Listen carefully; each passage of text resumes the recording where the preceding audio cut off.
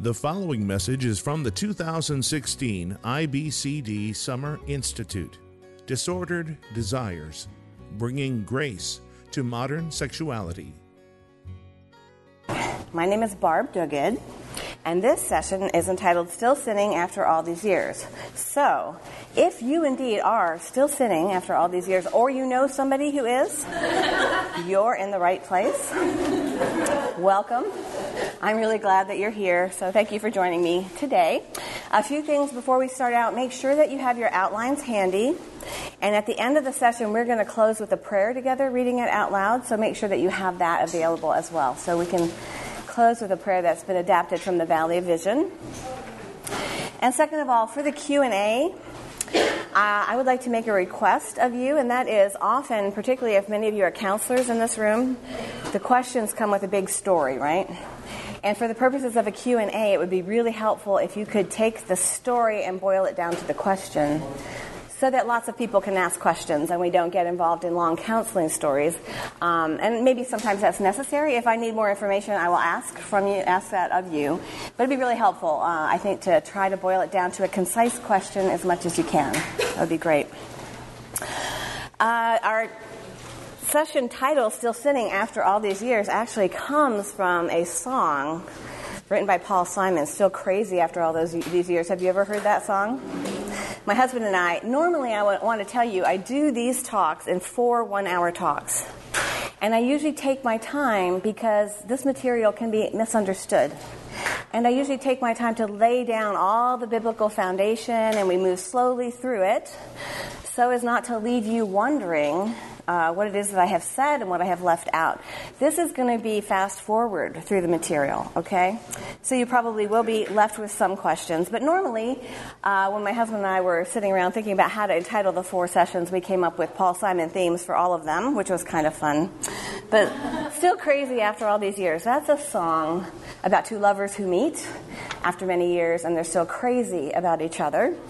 And I switched the title because I don't know if you struggle with this, but I've been a Christian, let's say I'm 56 now, I've been a Christian for 50 years and find myself still sinning a lot after all these years. And I really, really thought as a younger believer that I would be so much more holy and godly by now. And instead I find myself, and I really thought my husband would be so much more holy. No, I'm kidding. He is. Now, I want to tell you something. I'm so glad he is here to help me out today. But this man, God has gifted him with so much self-control. It's really hard to catch him sinning, and it infuriates me. It's very, very annoying. But he too, what do you know? He too still struggles with sin after all these years. And so many of you are counselors, and even in your own life, probably have areas in your life where you hate your sin. You are pleading with God to help you get over that sin, to conquer it. You're doing everything you can. You've read every book. You've gone to every workshop. You've done everything you can, and yet that sin won't budge. Others might be changing. You might be growing in all kinds of ways, but that sin won't budge. So what is God up to in the areas of our lives where we are not changing? And how can we look at God's Word in a way that helps us to be patient with the counselees that we are working with who are not changing rapidly? At least not in the area that they want to change, and to be patient with ourselves when there are stubborn areas in our own lives. So the one verse that I want you to think about that would encompass all of the thoughts that we're going to talk about, that we're going to kind of fly through today, would be 2 Corinthians 4:7. We have this treasure, Jesus Christ, we have this treasure in jars of clay to show the surpassing power belongs to God and not to us. God has put this treasure in really weak vessels because the point of this life here on earth is not to showcase our power and our glory and our holiness. This life is for understanding how much we need the holiness of somebody else in our place. Heaven is the place where we get to find out what it's like to worship God without sin. But for our lives here on earth, we have this treasure in jars of clay. We are people who are called biblically to try to obey God with all our hearts, soul, strength, and mind, all of our effort.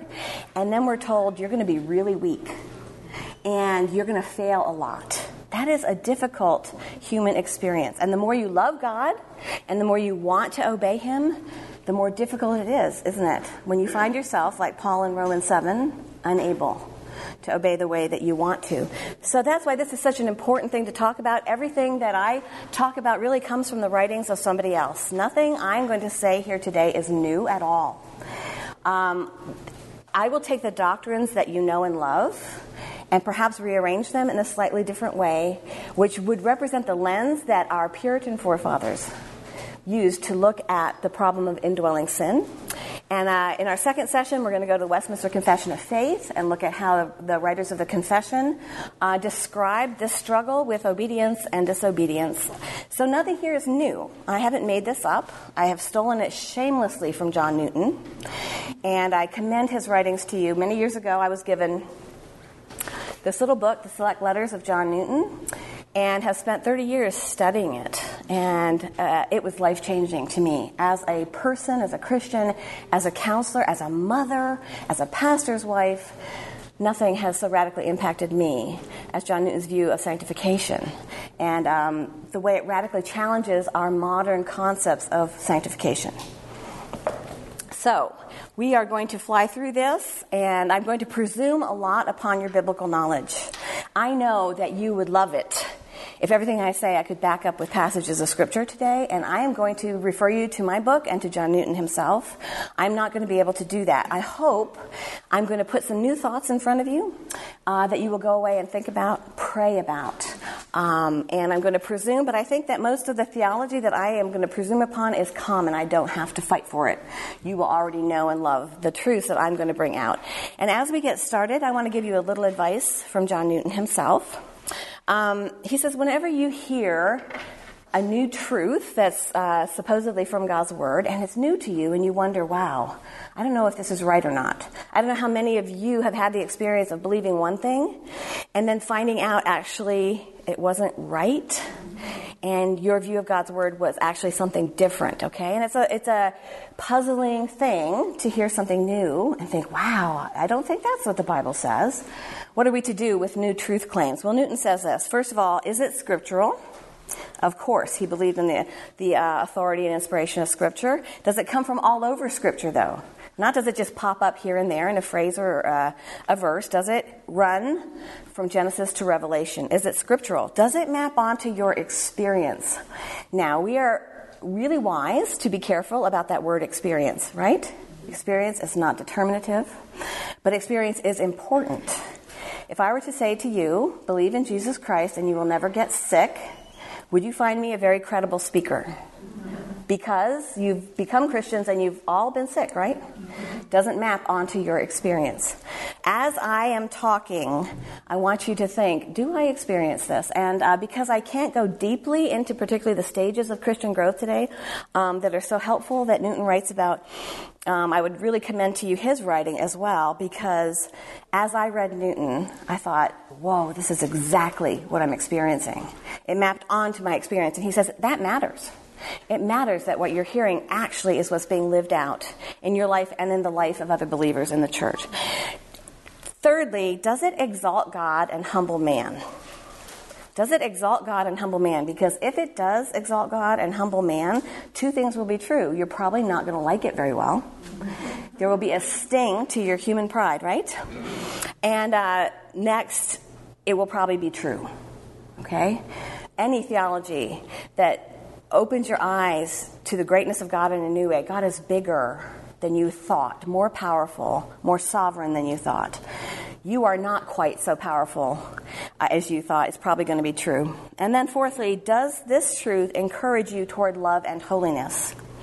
Now, some people, when they hear Newton's teaching, will become fearful that if we buy into this, if we believe these things, we're going to want to sin a lot. And that certainly was not Newton's desire, nor is it mine. Everything that I'm going to talk about actually should motivate your heart toward greater love for God and a stronger desire to obey Him, not a greater love for sin and desire to give up. In fact, these truths are the truths, I think, that give you the courage to get out of bed after weeks of relentless failure and try again. Okay, these are the truths that motivate you toward obedience, not away from it.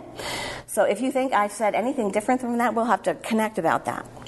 Now, I want to begin by talking about a few popular notions of sanctification that I grew up believing in, and maybe some of them will sound familiar to you as well. I grew up believing, and I grew up in a missionary family, and I also was a pastor's daughter, and I basically grew up believing that from the moment you become a Christian, you really should kind of be getting better and better every day. If you have quiet times, preferably long quiet times, if you pray a lot, if you go to church, if you do all the spiritual disciplines, you really ought to just get better and better every day. Do you think a lot of people buy into that in our Christian culture today? I think a lot of us think that. And I don't believe that's true in sanctification. I don't think that we get better and better, because there's some problems arise with that way of looking at sanctification. First of all, why is it then that very mature believers can fall so badly into sin? It's puzzling, isn't it? When pastors who have had long ministries of preaching the gospel fall into sin. What about biblical characters like King David? When he encounters Bathsheba, and I know some of you may have been at the workshop about that, he's not a baby king, is he? He has walked with God for years. He has written all these beautiful psalms. And when God leads him to himself for a moment on a rooftop, he falls badly into sin. What about Peter and his denial of Christ? I mean, that was pretty serious, right? And he had been a disciple, personally in contact with the Messiah for 3 years by the time this happens, and he falls. What about Paul in Romans 7 and his struggle with sin? He's not a baby apostle when he's writing that either. So these are godly men falling into sin. Why do mature believers fall? And this way of looking at sanctification, I think, will help you to understand how that can happen. Why am I seeing new sins in my life every day? Are any of you experiencing that? Every new season, John Newton says, every new day that we spend in the wilderness, we see new sins that we haven't seen before, because new circumstances shed a new light on our heart. I've become a mother-in-law. I could be the worst mother-in-law in the world. I pray about that a lot.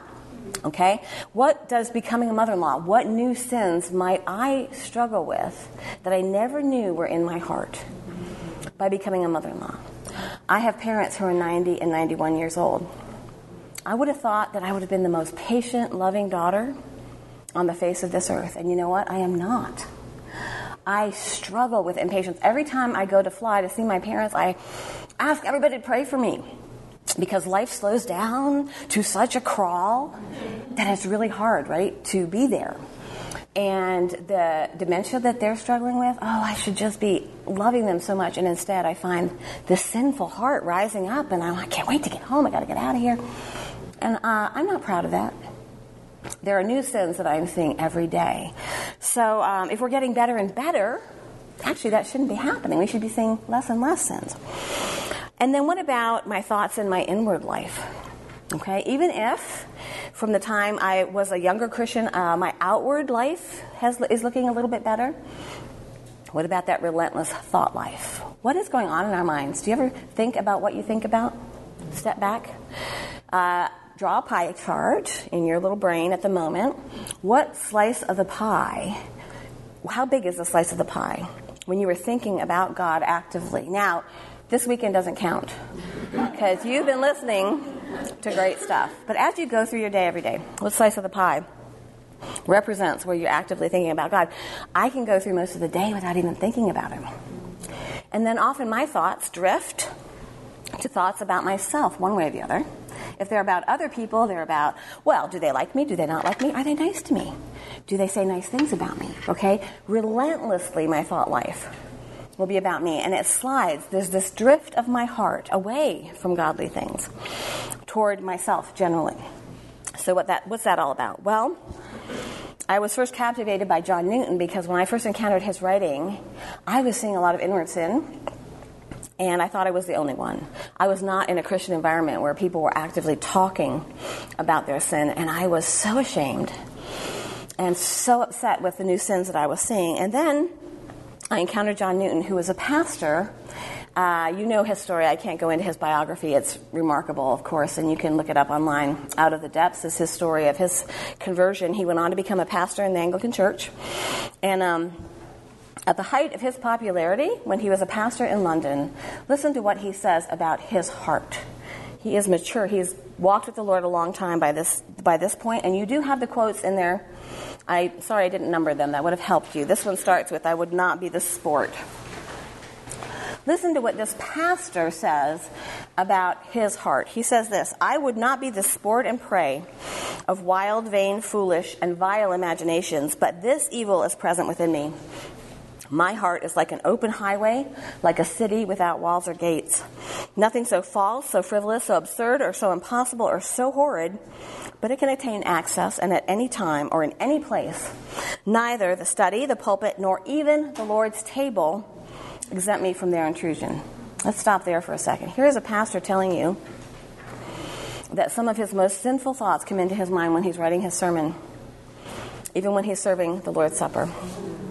Well, that made me really pray for my husband, because I thought, if I think my sin is hard to bear, can you imagine having sinful thoughts while you're serving the Lord's Supper? Amazing. And his honesty is shocking. It's shocking.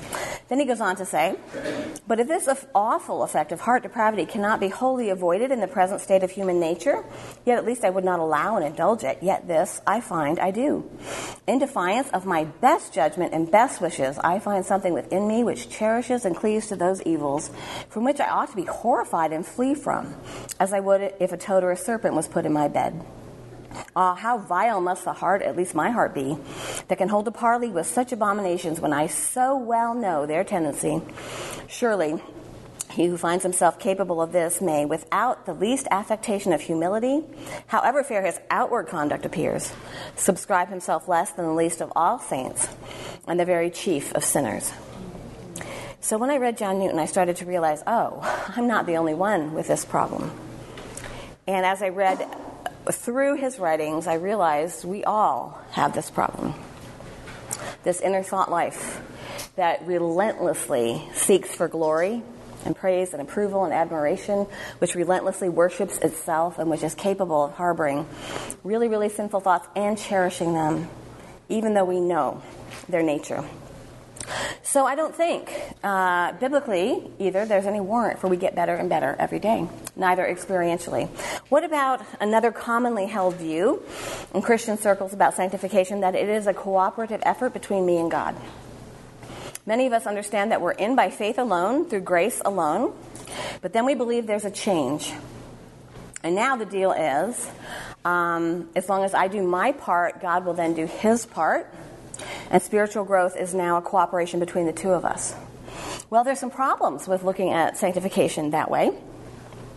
First of all, biblically, I think sanctification is just like salvation, that God is consistent in that all of the work is his from beginning to end, not just salvation, but all the way through. But one of the first problems you get to is if there is cooperation in your sanctification, you have grounds upon which to boast when you stand before God at the end of time. And Paul, particularly, is absolutely determined that there will be no boasting. And if you stand before God and somebody next to you isn't quite as together as you are as a Christian, you will not be able to say, it's because I was more willing to obey than she was. I was smarter and I read God's word more. You don't have a leg to stand on before God. And you know what that means? That means it's all his work. We are his workmanship created in Christ Jesus. Okay? That's going to raise a lot of questions, and you feel free to wrestle with all the questions that are going to come up. But you have some really big problems with the view of the cooperative sanctification. Another problem that you have is that if sanctification is cooperative, you ought to be doing better in the areas of your life where you're trying harder. Because if sanctification requires your effort, then if you're trying, it ought to go better. And often there will be, all of us, I think, have areas in our lives where we are actually trying hard. And we're pleading with God to change us, and we're not changing. Okay, so what about that piece? How do I get God to do his part? How do I flip the switch that gets him to answer my prayers, especially when I'm praying really good prayers, like, God, help me to stop sinning. Okay? What again, when I talk about those kinds of sins, that's opening the door on what we would call besetting sin, and we'll talk more about that in a minute. I've heard in Christian circles, people say, well, if God commands something in Scripture, it means you can obey it. God would never be mean enough or unkind enough to make a command in Scripture that you couldn't actually keep. So therefore, because it's there, it means you should be able, in this life here on earth, to keep that command. Well, I strongly disagree with that. He says, forgive as you've been forgiven in Christ. How's that going for you? Love as you have been loved. How's that going? I think the Bible is full of commands, Old and New Testament, which we will never keep anywhere close to perfectly here on earth. And the Heidelberg Catechism tells us in this life we make very small beginnings, right? Tiny beginnings on the road to obedience. And the fact that we dwell in sinful flesh, and Paul tells us in Romans the whole flesh has to be taken down, our sinful flesh taints everything that we do. Okay? So this idea that because it's there and it's commanded we can obey it does not mean that God is up there stomping his foot, disappointed and angry with you because you will not get your act together. You are a vessel. You're a weak vessel. You're a jar of clay. He knows that. Your Heavenly Father knows that you're made of dust and has compassion on you. But we look at all those commands and we focus on them and we forget all the weakness passages. I don't have time to read all the weakness passages with you. Go home and do that. Do a search and look at, especially in the New Testament, all the time, as Paul particularly, but others as well, talk about weakness. Somehow we miss those because we are eager to run right toward all the things that we are supposed to be doing. So we are called to the sweeping obedience that we cannot actually achieve. Is God mean? Is he teasing? Is he messing with us? We're going to come back many times and ask this question: why would a loving Heavenly Father do that? Why would a loving Heavenly Father call us to this perfect holiness and tell us that he is holy and he loves holiness and yet leave us so weak? Is he mean, or is there something else going on? I grew up believing that repentance equals change and that you have not repented of something until you have completely changed. Now, this is an interesting one because I don't believe that's true. I believe repentance is godly sorrow for your sin. And change is something else, okay? And that they're separate things. Therefore, in those areas of your life where you really hate your sin and you're pleading with God, I believe you're expressing godly sorrow for your sin. You hate it, right?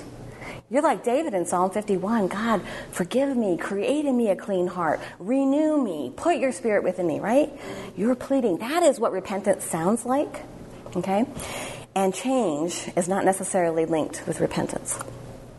There can be areas in your life where you are repenting continually and not changing. Okay, again, that will factor into our talk on besetting sin. So for John Newton, and I think biblically, the view of sanctification is not so much about decreasing the number of sins you commit every day. And like today it was, 562, and hopefully tomorrow it will be 560, all right, and getting the number down. I think that's kind of what we think it's all about. For Newton, growing in sanctification was more about growing in humility and dependence upon God, not so much about beating sin. And in order to understand that, I'm going to rapidly take you on a walk through a biblical theology of sinful failure and tell you how Newton and many of our Puritan forefathers got to this point of looking at sanctification that way. And Newton reasons this way: all things are equally easy for God, right? God is sovereign. All things are equally easy for God. I don't think anybody in this room would have a problem with that statement. Another way I like to say it is that God gets his way. Every day, in every little molecule of the universe, not a cell divides without his permission. Has huge implications, doesn't it? Not a cell divides without his permission. My husband recently had surgery for prostate cancer. That first cancer cell, God presided over the division of it. And the next, and the next. These things don't happen without God's permission, okay? And that thought alone for you and your counselees actually has huge implications. You can look back at the end of every day and say, God got his way today. A lot of things may have happened that we know God doesn't like. It may not have gone my way. God got his way. That is a profoundly life-changing thought, particularly if you're struggling with sin and you had a bad day. Okay, God got his way. Okay, all things are equally easy for God. And God, at the time of regeneration, he could have taken out our sinful nature and left only the work of new creation. Okay, so we know Jeremiah 17:9, the heart of man is deceitful and desperately wicked.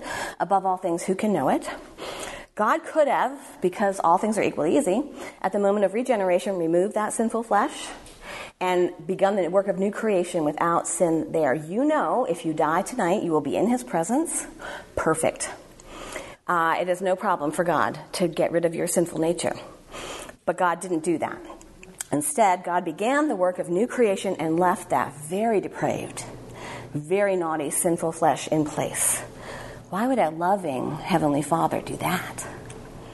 Why would a loving Heavenly Father do that? What does it feel like to you to be new creation and old sinful flesh dwelling together? Are you ever puzzled by yourself? Do you ever feel like two people? What the heck is going on? I was recently at the pharmacy in a hurry to pick up some medications. Now, I'm a little bit of a bully sometimes, right? When I'm in a hurry, like everybody move away. I'm on a mission, and I'm very important, and you all need to know that I'm in a hurry, okay? And that works its way out sometimes in some very naughty behavior toward salespeople and things like that. And it's something I'm very convicted of and really asking God to help me with. I arrive at the pharmacy, and the line is not moving. And I look up front, and God did a wonderful thing. He helped me to see something, okay? God put a thought in my mind, alien to my impatient, bully type of personality. Barb, those people at the front are old. And I have learned it's really mean to rush old people, isn't it? They get very confused. Oh, my poor mom, when you rush her, she just, she feels so bad, like she's bothering the whole world, and she gets all upset. And so that was a wonderful, God rescued me in that moment from my sin. In that moment, Barb, they're old, you need to back off. And then he gave me another really wonderful thought. They are not primary English speakers. They're speaking with a strong accent. Imagine what it would be like to be in a country where you're old and you don't understand English very well, and you're trying to understand a drug, a medication. Oh, God was so kind to me. So I thought, all right, Lord, this is going to be hard for me to wait. So what can I do to distract myself? What would be nice? I'll stoop to my weakness and say, you're not good at this, Barb. What will help you? And talking to my kids and my family on the phone is like my favorite thing. So I'm dialing the phone, and I get my Rosie on the phone, and we're having a wonderful conversation. Literally 10 minutes later, I look up front because I had turned my back. I'm not going to rush anybody. And the clerk was waiting on the person who had been behind me. Do you understand the gravity of this? She's waiting on the person who's behind me. And I looked at her, and I said, excuse me, I was next in line. And she said, she had the audacity to say, it is our store policy to never wait on somebody who's on their cell phone. And I said, and where is that in writing? Would you like to have the manager come and show that to me in writing? Because I have been shopping here for years, and I have never been told that. And and how did I go from saint to monster in 3 seconds flat? Okay? How did I go? All these godly thoughts, oh God, help me love people. And now I'm terrifying the clerk, and I'm enjoying it. Okay? When I get mad, babies cry and dogs howl. You can tell that, right? You saw that come out of me. It's like, I'm a scary person. I have anger problems, big ones. How did I go from saint to monster? How many times a day does that happen?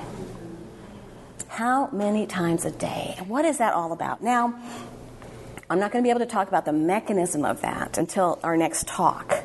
But what God has done is leave that old sinful flesh, and he has wed it to new creation. And so all day long, we feel this tug back and forth. At one moment, we can be filled with godly thoughts and lofty love, and we're even surprised. Where did that come from? And the next moment, we can be beasts. We can be so mean and so cruel, and we're even shocked ourselves. What does that feel like to you? Now, does that map on to your experience? It's important. Does that happen to you as well? Now, it is important for us to understand that really depraved sinful nature. And some people will say to me, Barb, why would I want to think about my sin? Why would I want to dwell on that? Because, it's really important to understand the depravity of that nature, or you will be shocked by it over and over in yourself and others. And you'll say things like, she's a Christian, and I don't know how she could do that. I'll tell you how she can do that. She's got a fallen sinful nature that's really bad. And God is giving her over to it at the moment, okay? So you won't be shocked. So you won't be discouraged by your sin. Because you know what? God made this decision to leave that sinful flesh for a good purpose. And we'll get to that in a minute. So you won't give up on yourself and on others. You need to understand the depths of that depravity. So you can have a robust theology of the finished work of Christ that gives you the courage to look your sin in the eye and take it on, okay? And not be undone by it. To face it honestly. And to help us face our disordered desires of every kind. So it's good to understand your depravity and to notice it and to think about it a bit and to constantly come back to the question, why would a lovingly Heavenly Father do this? Well, Newton reasons, if God does all things for His glory and for our good, God does all things for His glory and for our good, then somehow His decision to leave sin in us must actually glorify God and be good for us. Now, if you're screaming on the inside, that's okay. I don't want you to just believe it because I said it. You know, the burden of proof is on me and on God's Word and the full discourse of this.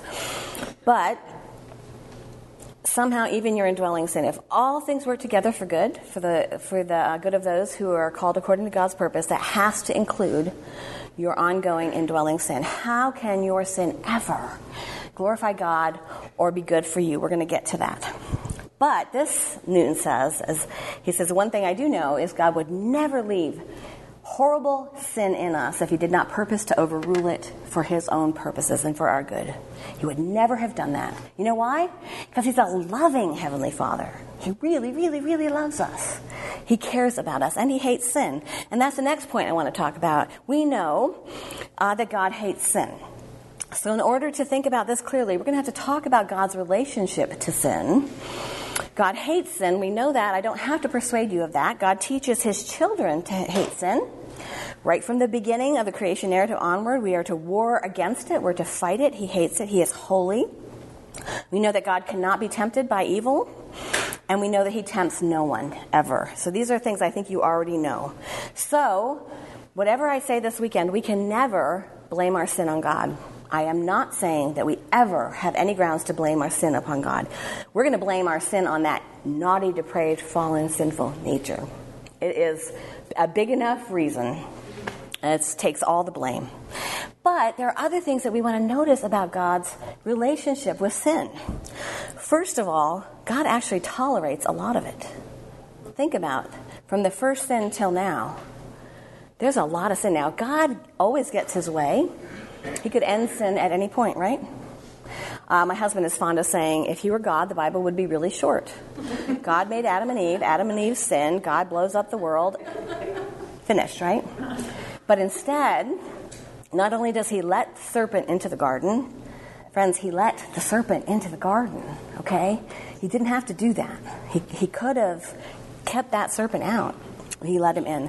And from that time on, He has tolerated piles and piles and piles of sin. So God is tolerating something He hates for some reason, okay? Next, we have to look at Scripture and acknowledge that God ordains sin. Now, some people have a real problem with that word. Ordain can mean purposefully allowing. Not passively allowing. It's not as though God just doesn't have the power to deal with it and He's just got to sit back and let it all wash over the world because He's nothing He can do about it. No. The God who always gets His way purposefully allows sin. How do I know that? Well, that's all over Scripture, and there are several places that we can go to look at that. I'm not going to do a thorough job of that this time. But look at the opening passage of Job and Satan's conversation with God. That's a stunning place to look because God begins this conversation with Job, with Satan. Have you considered my servant Job? And you know the story. Satan says, he just serves you because of the stuff you give him. God says, take away his stuff. At several points in the story, God limits what Satan can and can't do, doesn't he? I mean, Satan needs God's permission to sin. Guess what? So do you.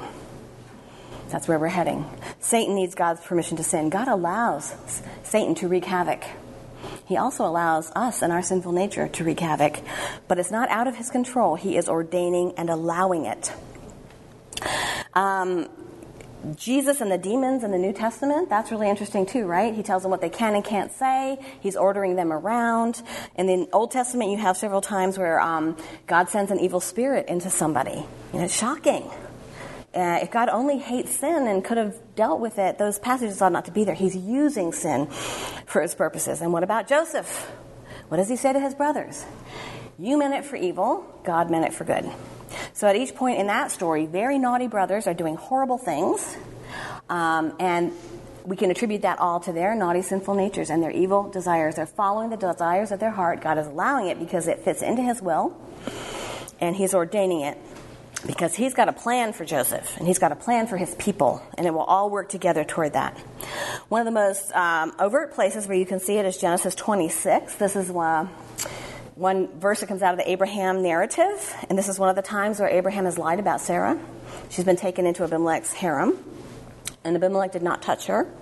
And then Abimelech finds out that she's Abraham's sister, and he says, God, I didn't sleep with her. Then God said to him in a dream, yes, I know that you have done this in the integrity of your heart, and it was I who kept you from sinning against me. Therefore, I did not let you touch her. What? Pagan king. He's not even one of God's people. And God is saying, I kept you from sinning. Wow, what a stunning thought, okay? Then at the cross, it's very interesting to look at the several times in the Gospels where there were people who picked up stones to try to kill Jesus. Do you remember that? And he seems to just disappear. And they had the same evil, wicked, sinful desire to kill him that the people did on the day of the crucifixion, but God did not give them over to that, right? Because it wasn't the right time. But when it was the right time, and it was the time for all of it to fit into God's perfect will, God gives those men over to evil, wicked desires. So the guys that wanted to kill him and couldn't didn't get to sin that way. Okay, they wanted to, but God didn't let them. And the others did. Are there sins in your life that God has kept you from doing that you really wanted to commit? I know it's true of me. There are sins that I have launched headlong determined to commit, and God would not let me. And I think that, for me, that was one of the turning points in understanding God's power. How wonderful that he rescued me from my sin. And then there are a lot that he is letting you do, right? He is turning you over to, okay? So, what we're moving toward is understanding that God uses man's sin to accomplish his will. I think it's Paul Tripp who says, God uses something he hates to accomplish something he loves. He uses sin to accomplish something that he loves. And we can see that in the lives of many biblical characters like Joseph and others. I don't have time to go into all of them. I will mention David, King David. How does God use David's sin to accomplish things that he loves? What comes from the union of David and Bathsheba? Solomon. Who comes from the line of Solomon? Jesus Christ. So this is a graphic, physical picture of God using a sin to accomplish eventually the birth of the Messiah. And you know that Jesus has a lot of really big sinners in his lineage, doesn't he? Interesting, right? God could have stopped David from sinning with Bathsheba. There are a million ways he could have stopped that whole scenario. It could have been pouring rain, right? Nobody would have been on the rooftop. They could have had a really bad tummy bug, okay? Nobody feels like messing around when you have a really bad tummy bug. I don't think. I haven't met those people anyway. But the point is, there are a million ways. Some of you ladies are going, oh, you don't know. Okay. There are a million ways that God could have stopped that sin. But he didn't, because it was going to completely, beautifully, perfectly fit in to his plan for the lineage of the Messiah. What an astounding thought, okay? So there are some of the building pieces that I want to put in place as we move toward our understanding of Christian growth. So God could have made us perfect. He did not. Instead, he left this raging war that he often turns us over to, that he allows us to engage. Now, if you wonder, how is it that God can ordain sin without causing it, I'm going to give you just a little illustration that might help you along that path. If you are standing at a bus stop and you see a little child playing in the road, okay, and you see a bus coming, you have a decision to make. Are you going to rescue that child, or are you going to leave them? Now, if the bus hits that child, you have not been the cause of that injury. The bus has been the cause of the injury, correct? Have you played a part? You have allowed it, right? You've played a part, okay? So that's just one little piece, one little snippet that can help you think a little bit. It's not the ultimate, deepest answer. But God allows things without being the ultimate cause of them. So how do we take all these pieces and God's relationship with sin and now look at sanctification and at the stages of Christian growth? And I'm going to fly through the stages of Christian growth. This is one of Newton's most beautiful contributions to the church, is his observation of how it is that Christians grow. So he studied the scriptures, such a learned man. And he studied people. He was a counselor, and he considered himself an expert on the anatomy of the soul. And this man had the powerful gift of taking profound theology and causing it to collide with real life. Some of our counselees, even we ourselves, struggle with that, right? We believe amazing things which make absolutely no difference in our lives from day to day. What on earth is going on? Why? Well, he had this gift, and I think that through some of these steps that we're taking, you can get some ideas on how to help others walk down this path as well. But he looked at the stages of Christian growth, and he said, what is it that God does in believers from the moment that he saves them onward? How does he do his work? And so he came up with 3 stages, and he calls them A, B, and C. I call them the baby stage, the maturing stage, the adult stage. I'll fly through them very, very quickly. He says the baby stage of the Christian life is characterized by the word desire. Desire, because we want to obey and please God. When we find out that he has saved us from sin, that Jesus died on the cross, and we are smitten with the understanding of the cost that he paid, our hearts well up with love and with zeal. So the baby Christian is full of zeal, not a lot of knowledge, not a profound, deep understanding of the gospel, but lots of zeal. And I know that most of you can look back in your lives, and if you were raised in a Christian home and you accepted Christ very young, you might not be able to mark the beginning of a stage by salvation. I look at college, early college, and high school as the baby stage, even though I accepted Christ much, much earlier, where I was full of zeal about God, witnessing to everybody, reading my Bible voraciously, and so hungry for God's Word. The baby Christian is focused very much on outward behavior and does not yet see their hearts and the sins of the hearts. Very blind to inward sin. The baby Christian still clings to the covenant of works in some way. They understand that they're in by grace, but they tend to think, because our hearts return to the covenant of works, the gospel is foreign to us. They tend to think, now it's up to me to do the rest, right? Or at least to help God out and do my part. And so the baby Christian struggles with a legalistic spirit that Newton says actually really hurts him. But he's on his way somewhere. But at this point in time can be very legalistic. Can you look back at a time in your own lives where you were really, really legalistic and maybe very loud and brash, maybe censuring everybody around you? You know what that looked like in my life? I went to a public high school. I came from a missionary family, and I knew it was my job to convert them all. And I tried really hard. And I witnessed very rudely and very boldly because I was a baby who didn't understand. And I meant well, but I said things like, okay, don't believe in Jesus, you're just stupid, go to hell. Wow. I am so grateful. I was so relieved to find out that God did not ever put anybody's eternal salvation in my hands.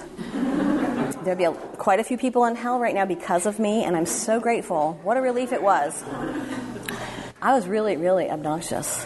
And I thought I was doing God a favor. I thought he would be so pleased with me. But I was blind to the pride, blind to the arrogance, no knowledge of what salvation, how it really was accomplished, and out there just blowing my mouth off, Baby Christians can be like that. Baby Christians tend to have emotions based on their performance. When they do well, they're very excited, and God is really pleased with me. But then when they do badly, they're very depressed. Oh, God must be so disappointed and so upset with me. Baby Christians sometimes are guilty of glory stealing. We are glory stealers by nature. And I think because they don't understand God's work, they can take credit for his work in their lives sometimes. And that might sound like, well, when I became a Christian, I quit smoking. And if I can quit smoking, anybody can. You see, there's a confusion there about who did what. Quitting smoking was God's gift to the baby Christian, but the baby gets confused and thinks it was their gift to God in a sense, right? This is what Newton has to say about this stage of the Christian life. burdened while he is thus young in the knowledge of the gospel, burdened with sin and perhaps beset with Satan's temptations, the Lord who gathers the lambs in his arms and carries them in his bosom is pleased at times to favor him with cordials, that he may not be swallowed up with overmuch sorrow. Perhaps his heart is enlarged in prayer or under hearing, or some good promise is brought home to mind and applied with power and sweetness. He mistakes the nature and design of these comforts, which are not given him to rest in, but to encourage him to press forward. He thinks it's then right because he has them, and fondly hopes to have them always. Then his mountain stands strong. But before long, he feels a change. His comforts are withdrawn. He finds no heart to pray, no attention in hearing. Indwelling sin revives with fresh strength. Perhaps Satan returns with redoubled rage. Then he is at his wit's end and thinks his hopes were presumptuous and his comforts delusions. He wants to feel something that will give him a warrant to trust in the free promises of Christ. His views of the Redeemer's gracefulness are very narrow, and he sees not the harmony and glory of the divine attributes in the salvation of a sinner. Okay, so there's the baby Christian. God gives him special presents. I love that picture of scooping the baby up and carrying the baby gently and giving him special presents to encourage him along the way. Now, do you think of loving to read the Bible and wanting to pray as God's gift to you or your gifts to him? This is another one of these things that can radically change your whole view of everything when you start to realize if Newton's right, then every time you want to pray is because God's giving you a gift, not you doing it. It's a radical change in thinking, but it makes a lot of difference, okay? The maturing stage. Now, I would love to camp out here, and I'm not going to have a whole lot of time for this, but the maturing stage is where a lot of us will find ourselves. And Newton says the maturing stage is characterized by the word conflict. And this is what he has to say. A, the baby Christian, like Israel, has been delivered from Egypt by great power and a stretched out arm, has been pursued and terrified by many enemies, has given himself up for lost again and again. He has at last seen his enemies destroyed and sang the song of Moses and the Lamb upon the banks of the Red Sea. What a sweet analogy. The Christian, particularly those of you who remember becoming Christians, that relief, that you are no longer headed to hell. Your enemies have been conquered. Then he commences B, and perhaps like Israel, he thinks his difficulties are at an end. And he expects to go on rejoicing until he enters the promised land. Of course, the Israelites thought, God drowned all my enemies. He's going to do that from here on out, and we are just going to waltz into the promised land and live happily ever after. However, that is not what happened, is it? Not at all. Newton says, but alas, his difficulties are in a manner but beginning. There is a wilderness before him of which he is not aware. The Lord is now about to suit his circumstances or dispensations to humble and to prove him. So there's that theme. What is God up to? Humbling and creating dependence. To humble and to prove him, to show him what is in his heart, that he may do him good at the latter end, and that all the glory may redound to God's own free grace. So Newton goes on to say that after a period of time, God withdraws these cordials, and the baby Christian is undone. Is there a time that you can look back on when you loved to read God's Word, and then not so much? It became more of a chore. You love to read the Bible, and now not so much. And you wonder, what on earth is going on? Why would a loving Heavenly Father give a lovely gift like that and take it away? Great question. Newton says, by these changing dispensations, the Lord is actually growing him up and moving him forward. God grows us by withdrawing comfort because he's up to something else in this stage of the Christian life, which will be full of conflict. What is God ultimately up to in this stage of the Christian life? Well, he's going to show us that we are far weaker than we ever imagined, and that God is a bigger, more wonderful Savior than we could imagine. And this is what he has to say. The dark and disconsolate hours which the believer has brought upon himself in times past will make him doubly prize the light of God's countenance and teach him to dread whatever might grieve the Spirit of God and cause him to withdraw again. Now this is an important line. Listen to this. The repeated and multiplied pardons which he has received by falling into sin a lot increase his admiration of and the sense of his obligations to the rich, sovereign, abounding mercy of the covenant. Much has been forgiven him, therefore he loves much, and he knows how to forgive and pity others. I'm not going to finish that quote, but right there, Newton is saying that God is working in the heart of a believer in a really powerful and big way by letting him sin, letting him fall into sin. Because there's some aspect of God's character we only know by being repeat offenders. If you sin and you say, Lord, forgive me, and then you never commit that sin again, you are grateful for that forgiveness. But what about the 50th time? What about all the times you promised him you would never do it again? Now, when you find that you can't out-sin his love, now what? Do you realize it's not all about you and your performance? Do you start to look to the one whose performance was perfect in your place? God is up to wonderful, wonderful things. What does this look like practically in the life of somebody? Well, my own struggle with being obese is a real graphic picture of this, because for many years I was weighed almost 300 pounds, and there was no sin I hated more than my gluttony.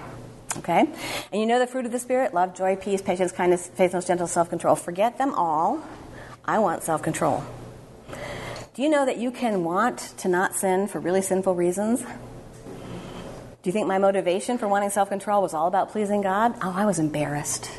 Really embarrassed that people could look at me in one moment and just know I'm messed up. Man, I'm really messed up. I didn't want people to know that. So you see, in this period of time where God was not working in this area of my life, guess what he was doing? He was making me more loving toward people who were not getting over other kinds of sins. He was making me more patient and much more forgiving toward others. You see, he was up to really great, wonderful, huge, fabulous things while he was not doing the one thing I wanted more than anything else. You see, when we start to understand that, our eyes begin to fly open to what God is doing everywhere. God is not only up to good things when you're obeying. He is at work in you 24/7, every day of the week, and even in your worst moments, he is doing some of his most breathtaking work. Amazing. And again, the mechanism will come in our next talk. What are some of the implications of this? I'll just run through this real quickly and then try to leave you some time for questions. In this view of sanctification, we are going to step back and we're going to focus a lot more on what God is doing than what people are doing. And in counseling, we're often very caught up in what is the counselee thinking and doing, and we rarely step back and say, why would a loving Heavenly Father have that person experience that? What is God doing? Really important. Sanctification is all of grace. It's his work from start to finish. Then stepping back and asking that question for ourselves and for our counselees is really, really important. It opens up this whole category of besetting sin. There are areas of our lives where, like Paul in Romans 7, we want to do good, but evil is right there with us, okay? And we get stuck in those places. And if we don't understand what God's doing, we get overly discouraged and overly ashamed, okay? We tend to doubt our salvation, actually, don't we, sometimes? And this would encompass the addictions. Think of all the addiction counseling you're doing. This would encompass Christians struggling with really big addictions. This view of sanctification will increase your confidence in the Holy Spirit, increase your ability to be honest about indwelling sin. Will open the category of suffering from our indwelling sin. Do you make yourself miserable with your sin? Okay, Newton says our indwelling sin is a form of suffering. What a radically different way of looking at our sin. That's not going to be for the sake of making excuses and blaming anybody, okay? We'll come back to that in the next talk. We will get better expectations of what does God call us to? What are his goals for us in sanctification? What's he up to? And it will help us to become a lot more patient and gracious with ourselves and with others. It will help us not to steal God's glory because our eyes will be open to those moments during the day when God invades your life with a thought that is hit from him. It's not yours. And you say, oh, Lord, thank you for rescuing me. And we'll open your eyes to those moments where he is not rescuing you. And you say, Lord, I'm so sorry. I sinned again. And help me to trust you with my failure. And again, we'll talk about that more. There are so many implications that flow out of this that are wonderful and joyful and life-changing. Because, you know, our union with Christ has so much good news in it, even though we still struggle with sin. It's outrageous. Because it means, when Christ said it is finished on the cross, that all our sin is paid for, past, present, and future. The sins I haven't even thought to commit yet are already gone. That is not a thought when it sinks down deep that makes you want to go and sin a lot. It takes your breath away. It makes you want to fall on your knees and say, God, I can't believe this kind of love. He began a good work in it, and he's going to finish it. And guess what? He's going to oversee every step along the way. So many good things, and I am running out of time, and I do want to leave you with some questions. But this is what Newton has to say. I will close with his quote, and then we'll read our prayer together. Oh, the comfort, we are not under law, but under grace. The gospel is a dispensation for sinners, and we have an advocate with the Father. There is the unshaken ground of hope. A reconciled Father, a prevailing advocate, a powerful shepherd, a compassionate friend, a Savior who is able and willing to save to the uttermost. He knows our frame. He remembers that we are dust and has opened for us a new and blood-besprinkled way of access to the throne of grace, that we may obtain mercy and find grace to help at every time of need. Let's read our prayer together. This prayer is entitled, Yet I Sin. It's adapted from the Valley of Vision, and all I did was update the language a little bit with this one. Let's read together. Eternal Father, you are good beyond all thought, but we are vile, wretched, miserable, and blind. Our lips are ready to confess, but our hearts are slow to feel, and our ways reluctant to change. We bring our souls to you. Break them, wound them, bend them, and mold them. Unmask to us sin's deformity, so that we will hate it, be horrified by it, and run from it. Our faculties have been a weapon of revolt against you. As rebels, we have misused health and served the foul enemy of your kingdom. Give us grace to grieve our mindless foolishness. Help us to remember that the way of the sinner is hard, that evil paths are full of pain and suffering, and that to depart from you is to leave all that is good. We have seen the purity and beauty of your perfect law, the joy of those in whose heart it reigns, the calm dignity of the walk to which it calls us, and yet we daily violate and despise its precepts. Father, forgive us. Your loving Spirit strives within us, brings us scripture warnings, allures us with secret whispers, floods our lives with undeserved blessings. Yet we grieve your Spirit day after day. We confess our many sins and ask for continual repentance.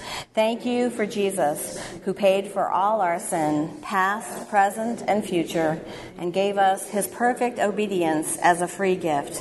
May our tears of repentance help us to see the brightness of his glory and fill our hearts with loving gratitude and fresh desires for holiness. In his name we pray. Amen.